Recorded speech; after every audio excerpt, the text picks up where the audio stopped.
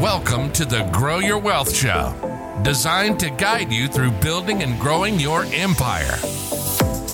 Created for those who want to use real estate to build generational wealth. Join your host, Max Boyko, as he interviews some of the most successful real estate investors on the planet. They will guide you through the different aspects of real estate investing and succeeding in your journey. On the show, Max will be interviewing top real estate insiders. Max is a successful real estate investor who's purchased and sold properties totaling in the hundreds of millions.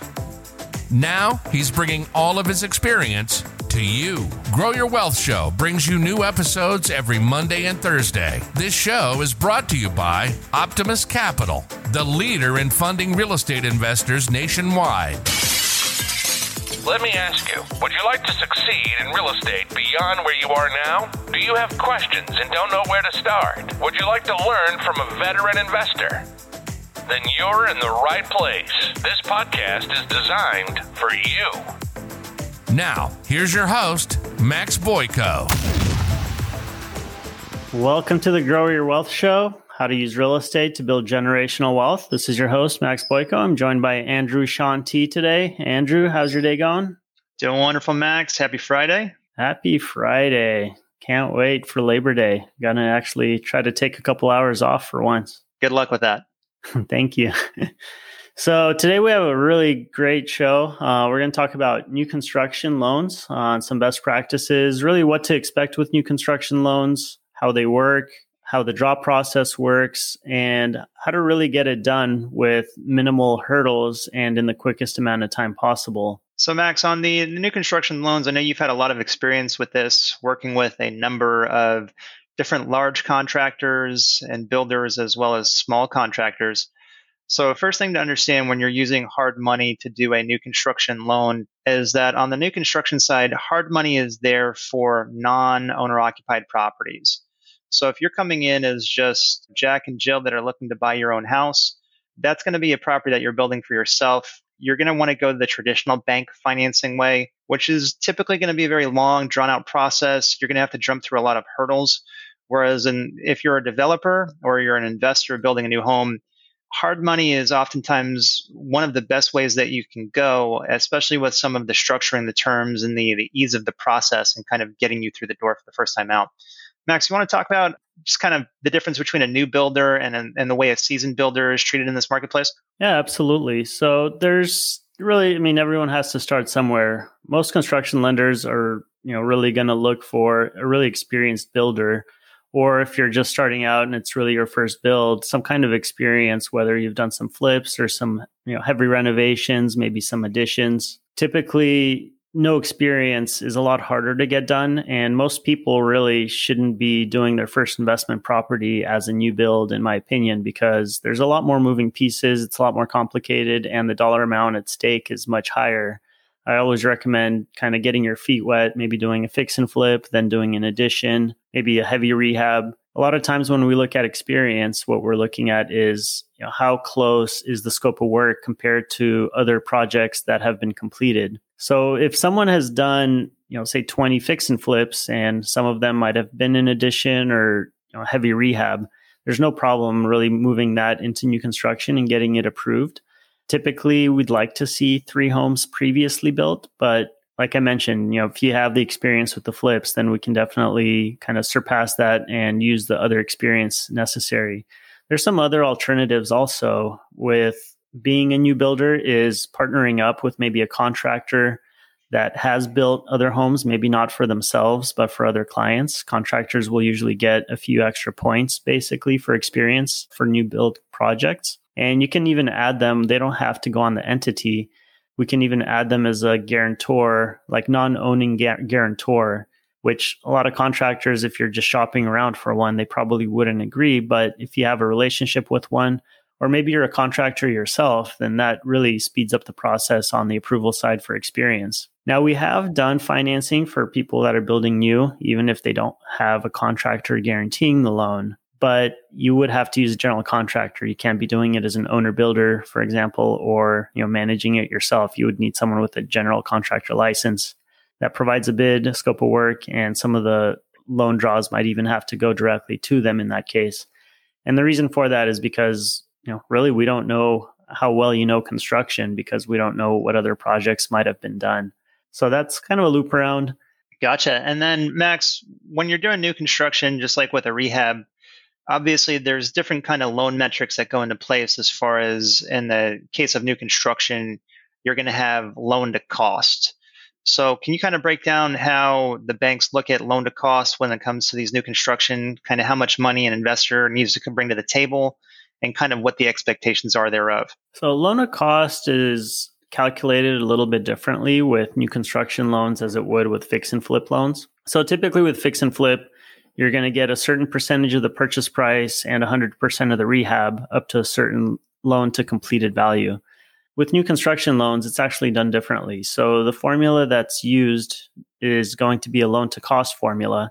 And the total cost is what's your purchase price? How much have you put into the land? How much are your permit fees, your engineering fees, your design fees, architecturals, things like that? We call those soft costs. And then what's the hard costs? And the hard costs are really the vertical portion of it, basically foundation on, driveway, landscaping, things like that would all be considered hard cost. So when a loan is calculated for new construction, it'll typically range somewhere between 75 to 85% loan to cost. With less experienced borrowers, it might even be as low as 70, but that's very rarely the case. Typically, we're in that 80% to 85% loan to cost range. So you would take the total costs, which would be the land price, the soft costs, and the hard costs. That gives you your total cost.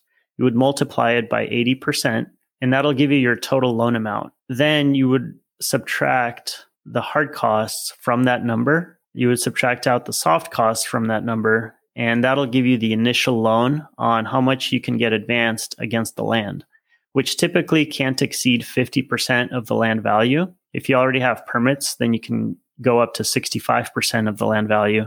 But permit fees really vary area by area. So in California, you might pay $75,000 permit fees to build one house, where in Florida, you might pay $5,000. And a lot of times, based on where you're building, it might make sense in that case to either pay the permits up front and get the higher loan to value on the initial loan.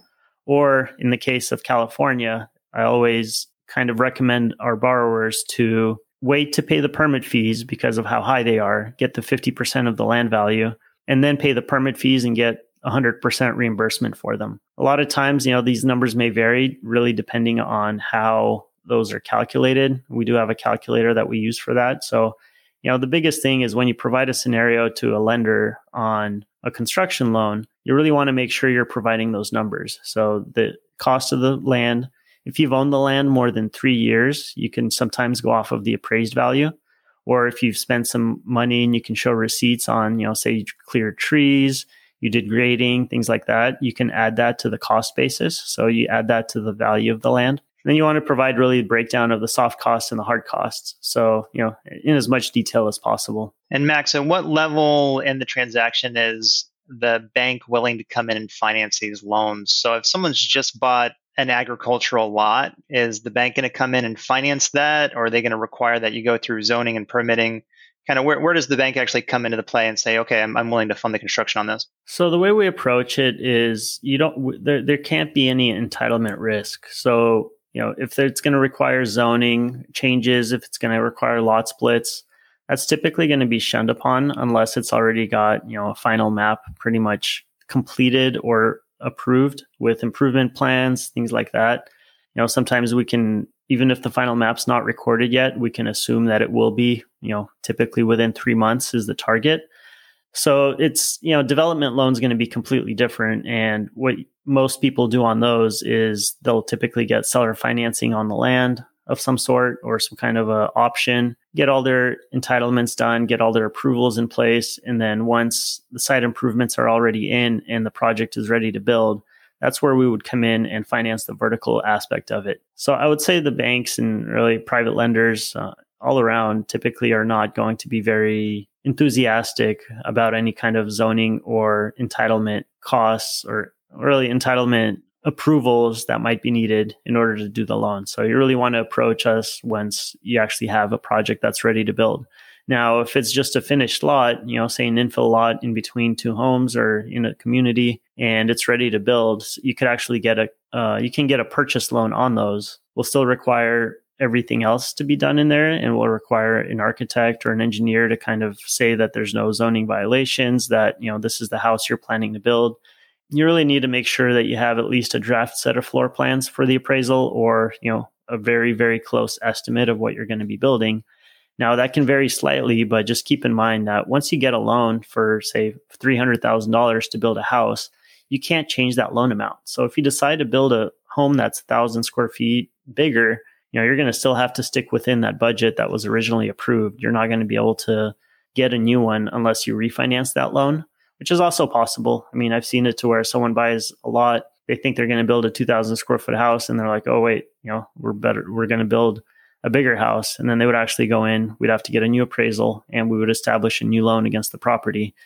Now, what you don't want to do is say you're going to build a 2,000 square foot house and end up building a 1,400 square foot house, because once the inspections happen, you're going to get stuck without your draws, because you basically violated what you said you were going to build to the lender, and we don't have an appraisal for a different size, because the loan's really based on the appraised value. So that's really just something to kind of keep in mind. Okay. And then Max, how is interest calculated on these? So I know when we're doing hard money loans, we have something called Dutch and non-Dutch or New York interest.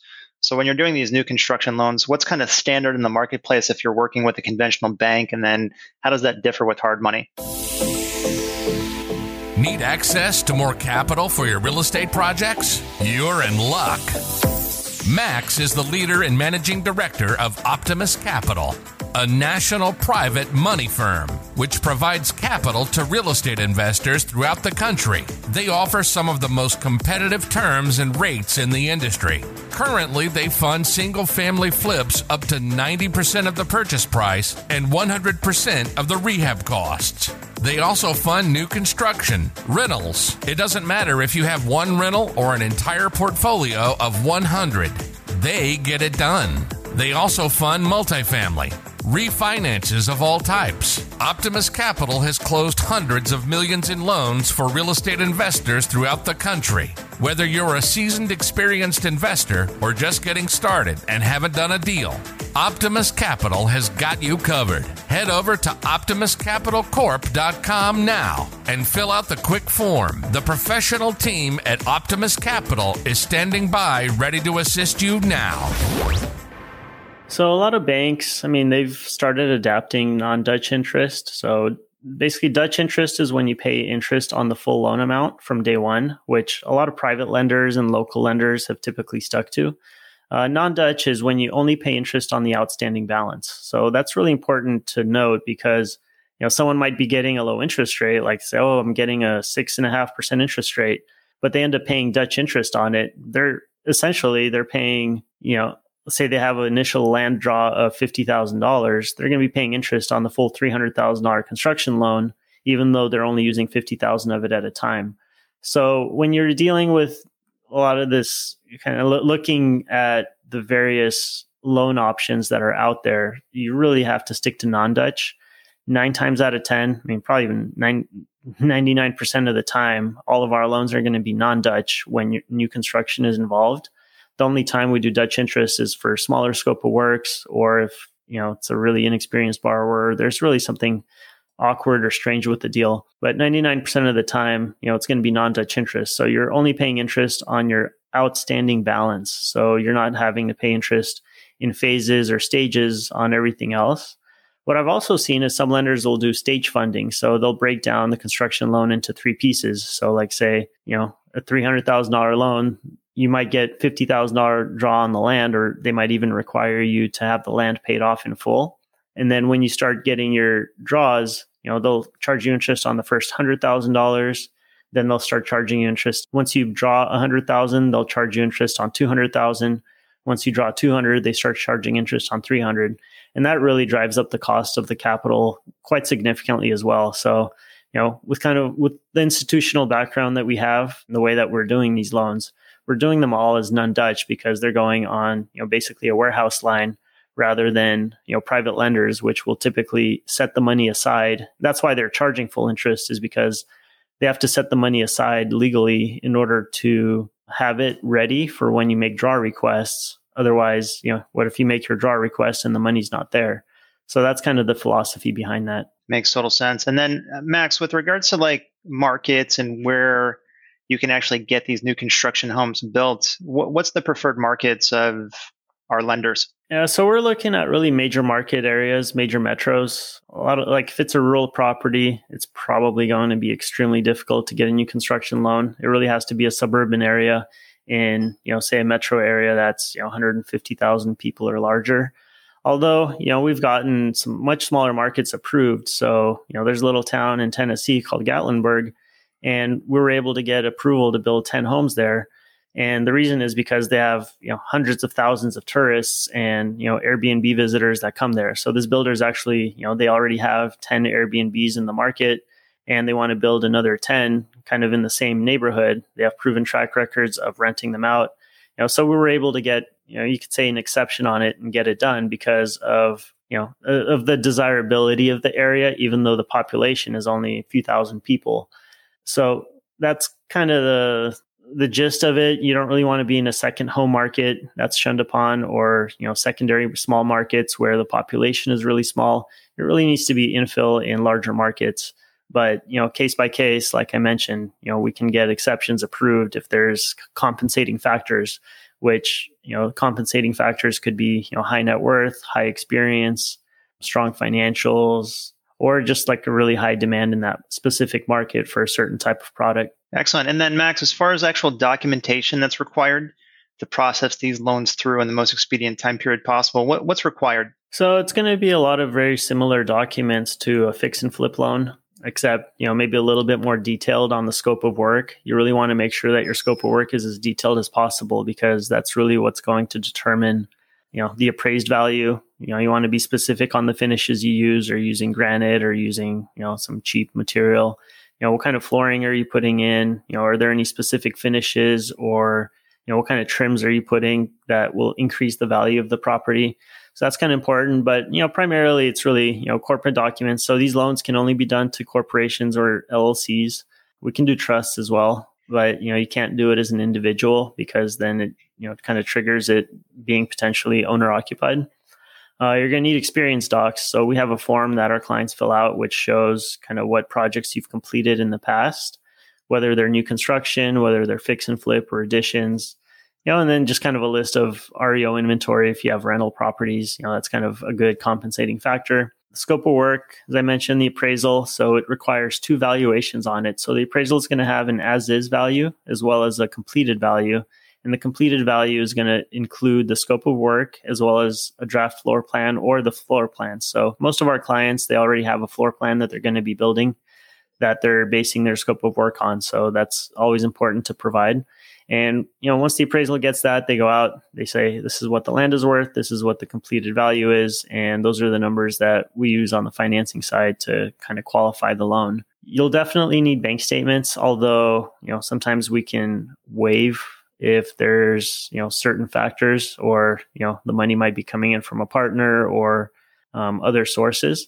But typically we're going to want to see reserves for, the first 20% of the construction, 15 to 20% of the construction costs for the down payment, as well as, maybe 6 months worth of interest to make sure that you have money set aside to make the payments on the loan. So you're not relying on the loan draws to make your payments, because, those are typically not going to be financed the way that, in theory they're financed, because actually, so this is interesting. A lot of people tell me, oh, I don't have to make payments on my loan with the other lenders that I use. Said, well, did you get a draw up front against the land? They're like, well, no, we had to own the land outright. And that's exactly why, is because you're not getting your money up front. You're having to, basically you're paying interest on your interest reserves, which I really find a way that lenders make more money, but the borrowers end up losing out. So the way we do it is we give you the maximum amount of money up front, and that money you can set aside for payments, and then really just, push through to build the house as quickly as possible. Another thing often required is personal financial statement. So it's really just a quick form that someone fills out. You list kind of what your assets are, what your liabilities are, what your monthly income is. None of it's really verified, but it is required to have on file just to show kind of a overall kind of bird's eye view of your financial situation. And then really an architect letter or an engineer letter where they fill out and say there's no zoning violations. The property is good to build as it is. There's no issues with getting approvals. They'll write out how long it's going to take to get the plans approved, how long it'll take to get the permits done, and really that there's no violations of any kind. And then an engineer or architect will need to stamp and sign that letter as well. And if you're not using one, I've kind of heard some states where they don't have one. What we need is an approved set of plans from the city in lieu of. So, if the city has already approved the plans and we have plans signed by the city or stamped by the city that they're approved and ready to build, then obviously there's no real reason to get an architect letter. But that's really the concept behind it, and why that's needed is so that, really as the lender, we make sure that what you're wanting to build is going to be allowable and there's not going to be any issues getting that built. Beautiful. Well, Max, I think that pretty much covers everything as far as new construction loans. Again, thank you for your time and your knowledge on this subject. Yeah, and there's also really best practices while building. So we have access to some pretty good discounts with, some national supply chains. So we always try to provide that to our clients as well and try to get you to save money on your construction as much as possible. You really kind of want to buy the material in bulk and buy it ahead of time. Scheduling is everything. You want to make sure that you have your project scheduled out, when which subs are going to be, on site working, because you really, time is money. And when you're building a house, you really just need to make sure you're getting it done as quickly as possible. So, scope of work that we require is typically going to give you a really good idea of what your costs will be. You want to get that verified with a contractor, whoever's going to be building it. If you're self-building it and you have experience, then, you should have a pretty good idea of the numbers. But really what I see a lot of investors or builders kind of skip out on is making sure they have an accurate schedule. So you want to have a start date and a finish date for each one of your line items. And, because we've built, significant amount of homes and we've funded, probably hundreds of homes now for new construction loans. That's really the biggest downfall I see is people get delayed because they don't know when certain trades are starting and when they're finishing. And you really want to schedule people ahead of time. Right now, there's a big national labor shortage. And, if you're waiting for someone to, do the foundation before you schedule the framers, for example, you might have to wait 2-3 weeks in between because the framers might already be busy. So you want to really make sure that you nail down your start and finish dates for each trade and make it very, very clear to them working that, hey, if you guys aren't done on time, you're going to delay this person who's starting on this date. And, and then really follow up and make sure that they're staying on track because, you don't want to have someone scheduled to come in to lay the floors if it's not ready for floors, or, you don't want to have the guys coming in to put on the doors if the drywall is not on yet. So, just really important to just stay on schedule, stay on task. And, I hate to say it, but new construction, you really have to micromanage your people unless you already have a proven track record of them being able to perform and complete their scope of works. So with that, just want to end the show. Thank you guys for tuning in. Hopefully this was informative, gave you some good input on how new construction loans work, some best practices, and really an understanding of how the loan process is calculated. One thing we didn't go over, I think, is draws. And, that's really all done in reimbursements. I just kind of wanted to make sure we didn't skip that part. So with the draws, they're done in reimbursements and they're done on work completed. So that's really important to note. Certain markets, like smaller markets, might have a longer turnaround time for draws. It might take 5 or 6 days because of how long it'll take an inspector to get out there. But 9 times out of 10, the draw process is about a 3-day process, once you request it, unless there's a weekend involved, because, these inspectors typically don't like to work on weekends. But as soon as you make a draw request, you kind of list out the items that you have completed and what percentage completed is. So you don't have to prove really receipts or invoices. You can kind of make a self-invoice. Most of the draws are just going to be based on the work completed percentage. So once you have framing done 100%, you say my framing is done. The inspector comes over, takes photos of the framing. You get your draw for the framing.